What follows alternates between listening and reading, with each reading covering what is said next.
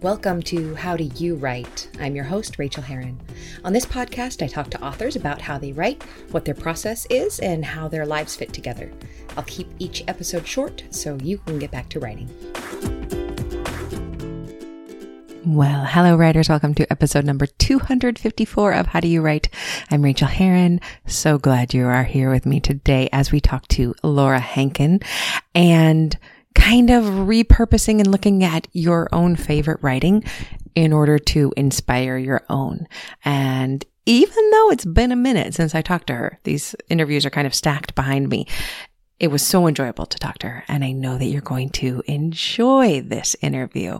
So, where am I? If you're looking at me on the YouTube, I am holding the microphone because I cannot make my microphone stand work at this particular desk where I am. So I look like I'm about to break into song, which I promise you I will not.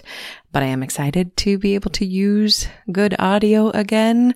Hopefully this is sounding better than some of the past ones have sounded when I've been in some strange places, still in a strange place, in a very strange place indeed. I am in Russell, New Zealand. I am not in a bathroom. I'm not locked in a cabinet somewhere. I'm in a gorgeous house, a big house that's on the water of the Bay of Islands. Let me tell you a little bit about it. So this place is way out of our budget. Way out of our budget. But the owners of this house also had a little apartment in the town of Russell, and it looked gorgeous. It was within our price range. It had a hot tub. But when I asked the owner if it had good Wi-Fi, because both my wife and I need good Wi-Fi, especially my wife, to do our work, he said, no, actually it doesn't. We haven't gotten fiber there yet, but I do have a house that's on the beach and nobody's in it because there are no tourists who are allowed to enter New Zealand for the last year and a half. So no one's in it. Why don't you have it for the same price? So we have this gorgeous house on the water. It has no address. He just told us where to enter the beach, where to drive down onto the beach and turn left. There are 5 houses on this little cove. We're the 4th house. We're the one with the green roof. And you can only get to it when it is low enough tide to drive to. Otherwise, you can walk to it from the car park, which is not far away. And we tend to leave the car in the car park because who knows when we might want to use the car. However, what I will say is we're using the car way less than we thought we would. We arrived last week. We had a couple of idyllic days of walking the coast, and we went and did some tours in Russell. We went to the old printery where the first books in New Zealand were ever printed. And we went to the Waitangi Treaty Grounds. We did some touristy stuff, which feels weird again when you're the only tourist around. And then on Tuesday, right after I'd gone to the doctor to ascertain that, yes, I had broken 2 bones in my foot a month ago, right before we left, that I had been completely ignoring, and which apparently I only need to continue ignoring, which I was hoping was true. Right after I went to the doctor, we were alerted to the first case of COVID in the country, in the community, for a very long time. New Zealand shut down in 2020 for about 8 weeks, and it's been open since then. They shut it down. They didn't let people move around, and they took care of it. So this community case was a very big deal, and they shut the country down that day. They locked it down. We were at lockdown level 4, and for people who have not been at levels like America, level 4 means you don't do crap. You do not do crap. Every business is shut down except for essential services like supermarkets, gas stations, and doctors, hospitals, testing sites, those kind of places. It's not like in the United States when we're talking about essential workers. It seems like that there were a lot of essential workers. Here, there are fewer. It's not like there are any restaurants that are open. There's no takeout food. There's no cafes. There's no nothing. There's just the grocery store, just the gas station. And you are not allowed to move. You are not allowed to drive. You're not allowed to walk out to someplace unless you are going to the grocery store or to the doctor.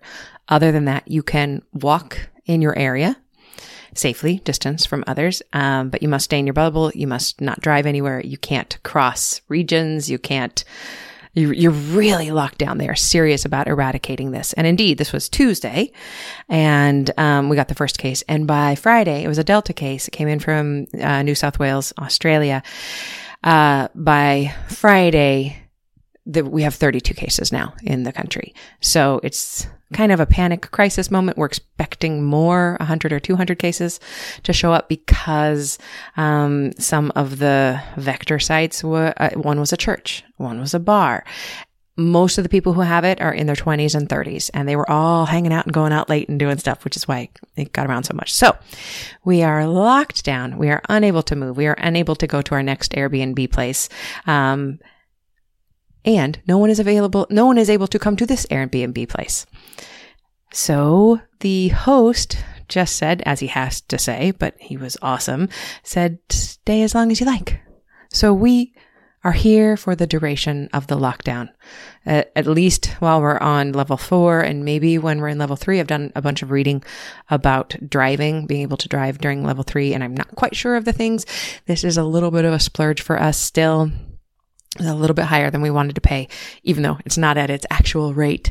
So I would like to move at some point just to save a little money. But in the meantime, the house, all the windows, just look out on the water. This particular bedroom that I'm recording in is the only room I've been in without a view. When I'm in the bathroom, I'm looking at the empty moored sailboats on the water. We're watching birds. There's nothing else to watch. There's nobody who comes on our beach. There's a guy who lives next door, and he has a little border collie / Springer Spaniel puppy. So we get to watch him walk. And that's about it. I've seen one woman walking on the beach. I think she lives further down the road. And that's it. We are alone here, and we can't go anywhere. So it's been honestly idyllic. I wish that this was not happening. This is a terrible thing that is happening. But where we got stuck is heaven. And I am so freaking grateful that we get to do this. So this is the end of a work week as I'm recording this. I forgot to release this yesterday because time zones and days have me all messed up. So I apologize for that. But that means that at the end of today, it's our weekend, and we can't go be touristy. We can't drive around and look at things. We are not even supposed to kayak. We have kayaks here, and the water's really still, but you're not supposed to boat or hike or do anything that may bring emergency services to you, that you may need emergency services to get out of. So even though I have been kayaking here before the lockdown, I don't think I'm going to do it because I feel morally torn about that. I definitely, who plans on needing emergency services? That's the thing. If I go out on the water, I'm not planning on needing emergency services. I've kayaked a million times. But yeah. So we're walking around the bay and looking at the things that the tide washes up and throwing clams that are tightly closed back into the water. The shores are just covered with clams and birds who eat the clams. And I don't know, maybe you can hear my voice that I'm just tickled and delighted and happy to be in such a safe and gorgeous location. I'm trying to pretend while we're here that we live here, that this is my house, and I'm doing a really good job of it. So, what else has been going on? I have been writing, every day. I came up with a new way, I love a new way to me of keeping track of if I'm getting stuff done, because with all the upset and turmoil and moving and stuff that we've been doing, it's been easy for me to let days go without getting things done that I really need to do, like connecting with the people that I love, like meditation, like getting my deep work done, like getting work done on my secondary project. So I made myself a little chart, and I have all these boxes I can fill in during the day, and I get 100 points per box. And so I put this in my email that I sent out yesterday. So if you're not on my email list, you want to be on that, you can go to rachelherron.com/write, and then I can send you the example of what this looks like. But I put some interesting things on there on my list of things that I want to do that I get 100 points for. I get 100 points if I spend 30 minutes a day reading a book for pleasure during my workday. And by knowing that I can so easily get 100 points, I have been doing it. I have been leaving work to go read on the couch, even though to me it feels, like you're not getting enough done. You're not checking off the to-do list. That is really important for me to do. I get 100 points if I stop working by 5 p.m. Guess what has been making me close my computer at 4:59? I want those 100 points. So I stop working. I don't know. It's been really awesome. So I've been getting a ton done and also relaxing because there's really nothing else to do. So that is what has been going on around here. Kind of a lot of things and also nothing. So I just wanted to give a quick thank you to new patrons, Nikki Woolfolk. Hello, Nick. Marie and Claire both edited their pledge up. Thank you. Thank you. Thank you so much. It always makes me feel like $1 million when you do that. So thank you to Claire Kauter and Marie. And, bumper crop of Jennifers came in this morning. Jennifer Flunker and Jennifer Zeitler. Thank you. Thank you. Thank you so much. I hope that you enjoy the essays that I'm writing right now about this big move and this big change. And yes, there will be one on lockdown and how different it feels to be here under a government that really, really cares about its residents, and does the right thing to protect them and to get business back on track. New Zealand lost a ton of money. There's a technical financial way to do that. They went into great financial distress when they shut down for 8 weeks this last time, and they gained up all of it. They gained all of the money back.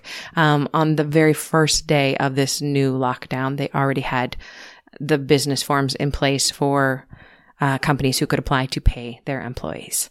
The very first day, everything is in place here, and it made me cry the first day when Jacinda Ardern, the Prime Minister, went on the news. She goes on the news every day, every single day at 1 p.m. and talks to the nation and takes all the questions. And if she doesn't have an answer, she comes back the next day with the answer. If she didn't have it the day before, she goes on there with her health minister, and they just talk every day to the nation. It made me cry to see this happen with so much concern and so much care, and people doing this for the right reasons, shutting down for the right reasons in order to save lives. And it just makes me feel like I did the right thing by moving here. And I'm so happy and privileged, and I feel so patriotic to my country of New Zealand when something like this happens, when I listen to her. So that's been awesome. That's been truly awesome. So let us jump into the interview now. I know that you're going to enjoy this one. And in the meantime, I hope that you are getting even a little bit of writing done. A little bit every day adds up. And interestingly, if you do 10 minutes today and 15 minutes tomorrow, the next day, you're probably going to want to spend 20 minutes on it. It's pretty awesome how that grows. So do that. Come back, find me online. Tell me what you're up to. I just glanced back at the video. If you never watch me on YouTube, don't worry about it. But if you are watching on YouTube, the light in here is very strange. So anyway, happy writing to you all. I'm so glad to be in contact with you and to be part of your writing community. It means so much to me that you let me into your ears and you let me talk to you and you let me talk to you about writing and about life and about how all of this feeds and informs our writing. So keep it up. Happy writing. We'll talk soon. Hey, you're a writer. Did you know that I send out a free weekly email of writing encouragement? Go sign up for it at rachelherron.com/write, and you'll also get my Stop Stalling and Write PDF with helpful tips you can use today to get some of your own writing done. Okay, now on to the interview. All right, well, I could not be more pleased to welcome to the show today Laura Hankin. Hello, Laura. Hi, thank you for having me. I'm thrilled to have you. Let me give you a little bit of an introduction here. Laura Hankin is the author of Happy and You Know It, and she has written for publications like McSweeney's and HuffPo, while her musical comedy has been featured in the New York Times, the Washington Post, and Funny or Die. She splits her time between New York City, where she has performed off-Broadway and acted on screen, and Washington, D.C., where she has sung to far too many babies. A Special Place for Women is her most recent relief. And I have just got to tell you how much I enjoyed your book. I had a recent complaint from somebody who's like, Rachel, we never believe you because you always enjoy people's books. But the thing is, I don't interview people whose books I don't love. That's how it goes. And yours was just such a treat. And I saw somewhere, I can't remember where I saw it, but it was like, maybe you said it somewhere now that I'm saying, like, it was kind of almost, it touches on like a mashup of Secret History meets Practical Magic, which I couldn't let go of, like two of my favorite books of all time. And you're so funny. And it's so, but yet unsettling and spooky and all of those things. So I just can't recommend A Special Place for Women more. And I would love to talk to you about the writing of it. And so this is a show for writers about process. Mm-hmm. How do you write on a daily basis? Okay. Well, there's, my ideal writing in a day, and there's like what actually happens. I would love to hear about both. Yeah. Great. So yeah, on a good writing day, I wake up in the morning. I don't look at my phone too much. I go for a nice long walk with a thermos of coffee. I leave my phone at home for it.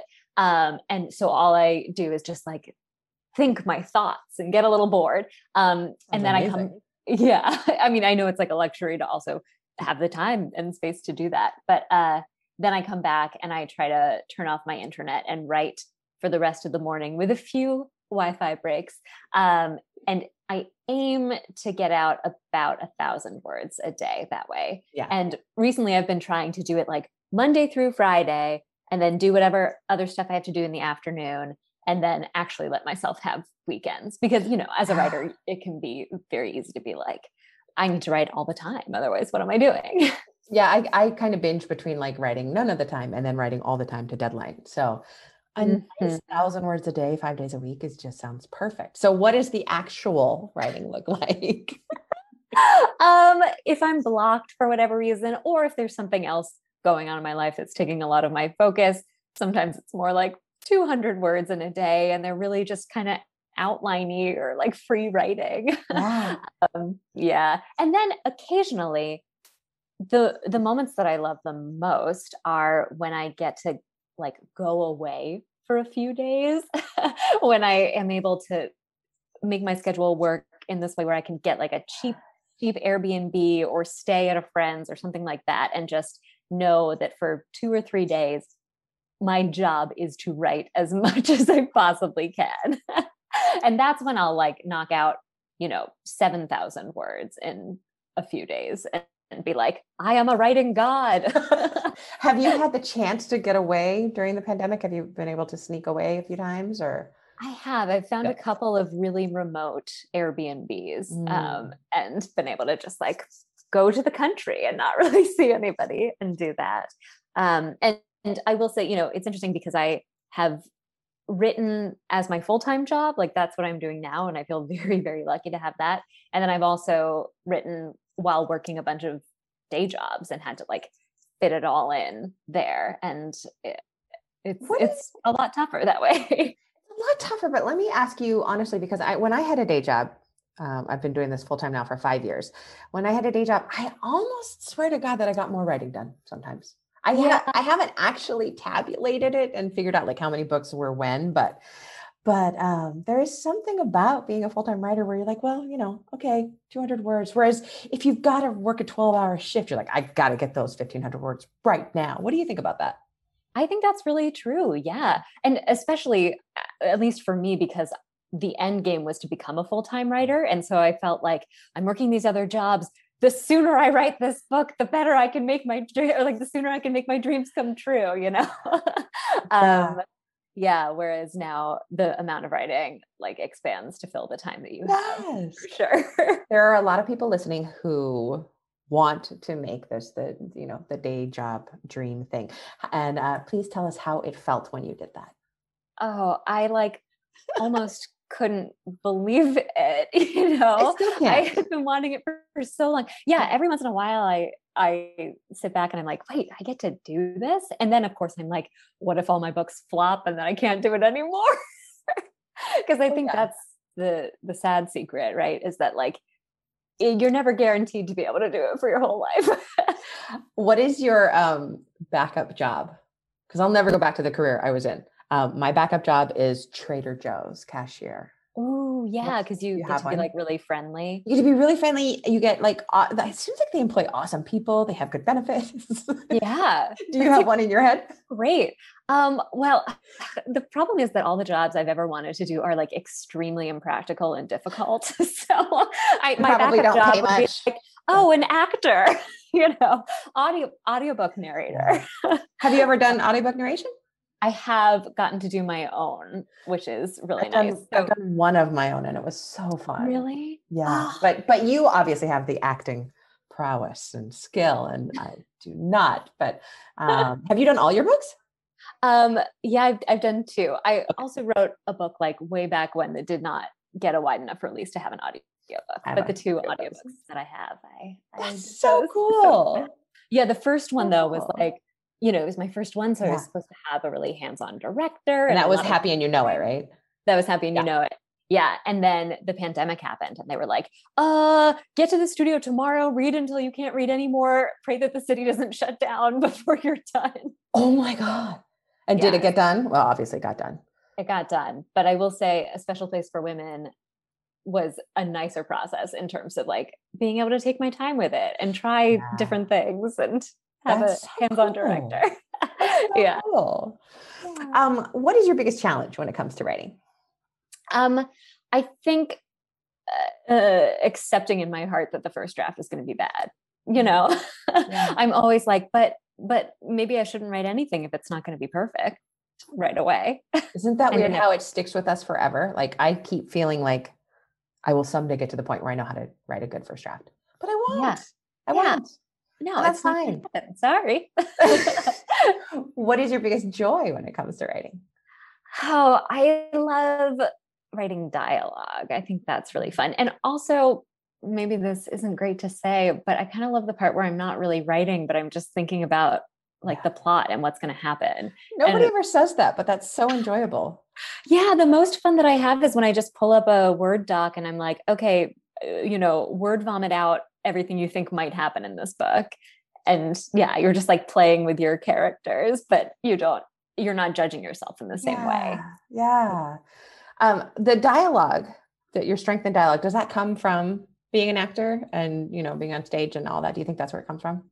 I think it does help that I had so many years of being in various plays, and that's your tool, the dialogue and the plays. And you get to play a lot of different characters and feel the way it feels to talk as different characters, which is really helpful. And so sometimes, I think like reading your own dialogue out loud and maybe trying to do the voices a little bit could be a useful tool to hear if everything just sounds way too much. Thank you. Yeah, I love that. The book that I narrated was nonfiction, so it did not have my fictional voices. I don't think I could ever do that, but I could try it in my home office, where no one's judging you. I could do a very good job of judging myself. I'm an expert. Can you share a craft tip of any sort with us? But you kind of just gave us one, really. Yeah. I guess in addition to that, this is one that I've never actually used, but my friend said it the other day and I thought it seemed so interesting and I'm saving it in my back pocket for if I ever get stuck. But she said that when she has a lot of trouble writing, sometimes she'll like pull out a book that she really loves and just type out a few pages from it. So she can literally feel the rhythm of like writing good sentences and it inspires her to keep going. What book do you think you would pull out if you did that? Oh my gosh. I love I Capture the Castle by Dodie Smith. Did you ever read that? Yes, I love that book. Yeah. And it's just got such a charming. Yeah. I know people don't really talk about it, but I've made it my mission in life to talk about it all the time. What do you love about the writing itself? Oh, I just think the narrator is so charming and it's funny without being like, laugh now, audience, It kind of sounds like you're writing. Oh, wow. I really can hear that echo. That's very, very, very cool.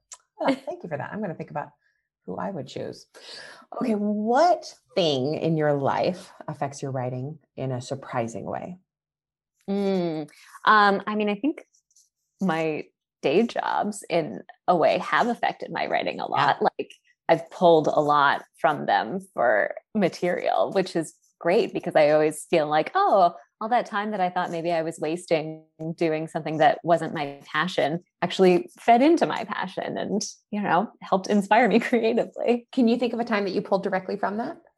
Oh yeah. I mean, with Happy and You Know It, that was a book about a playgroup musician for wealthy New York women who gets drawn into a club. So I haven't read that one, and that is just directly from your life. Yeah, it's directly from my life. Yeah. Awesome. I said club. It's a playgroup. I'm now conflating my two books. Yes.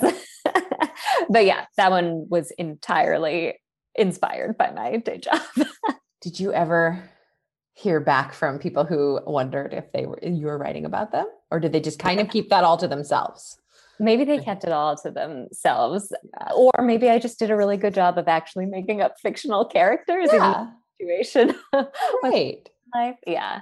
I think I certainly wasn't thinking about specific people when I wrote the characters. So I'm always thinking about a specific person, and then 5 pages in, they're gone and my new character is there. But I could be accused of stealing characters sometimes. It happens. Sometimes I'll download pictures of celebrities that I would cast in things and look at them whenever I get stuck on my character. I really like doing that. And I really like doing that for a particular character that they play in a show. Ooh. So it's not necessarily Nathan Fillion, but it is Nathan Fillion from Firefly. Nice. As opposed to whatever that other show that he was really big in, where he was a writer. I don't know what it was called, but picking their character, and I forget to do this, but when I am stuck on a character, that often helps, because then their characters come built in. Nobody will recognize them, and you're going to change them anyway. Changing a lot, right? Exactly. But then if you ever are stuck, you just look into Nathan Fillion's eyes, and you're like, oh, that's how I would describe these eyes. Yeah, exactly. It's very fun. What is the best book that you have read recently, and why did you read it? Well, I'm currently right in the middle of this book, The Final Revival of Opal and Nev by heard of it. Donnie Walton. It's fantastic. So it's similar in a way to Daisy Jones and the Six. If you have loved one, this one's also an oral history of a fictional musical group. Yeah, which is funny because when I say that, I'm like, oh, you would think that they're exactly the same, but they're not. They're quite different. And this one's about this duo, a white man and a Black woman in, I believe, the 60s, and this show that goes horribly wrong, and the repercussions of that. And it's really good and just feels so wonderful. Full, and you're living in the world. What's the feeling, the tone of the book? Is it light, humorous? Is it dark? It's darker because it deals with some really serious issues, but at the same time, all the characters are so engaging, and there are some who are incredibly funny, whose voices are incredibly funny. So it feels like a page turner, and I do laugh even as I'm like, oh wow, this is intense at times. I going back to your book, which we'll do right now.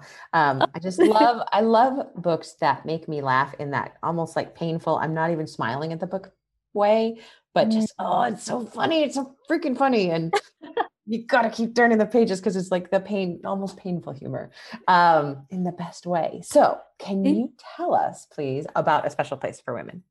Yeah, sure. So it's about an undercover reporter named Jillian who is in a bad spot in her life. She feels like her chance to have the career that she wants is passing her by. Her mother has recently died. She's lost her journalism job. And so she's like, one more big swing. I'm going to infiltrate this top secret women only club for the New York taste making elite.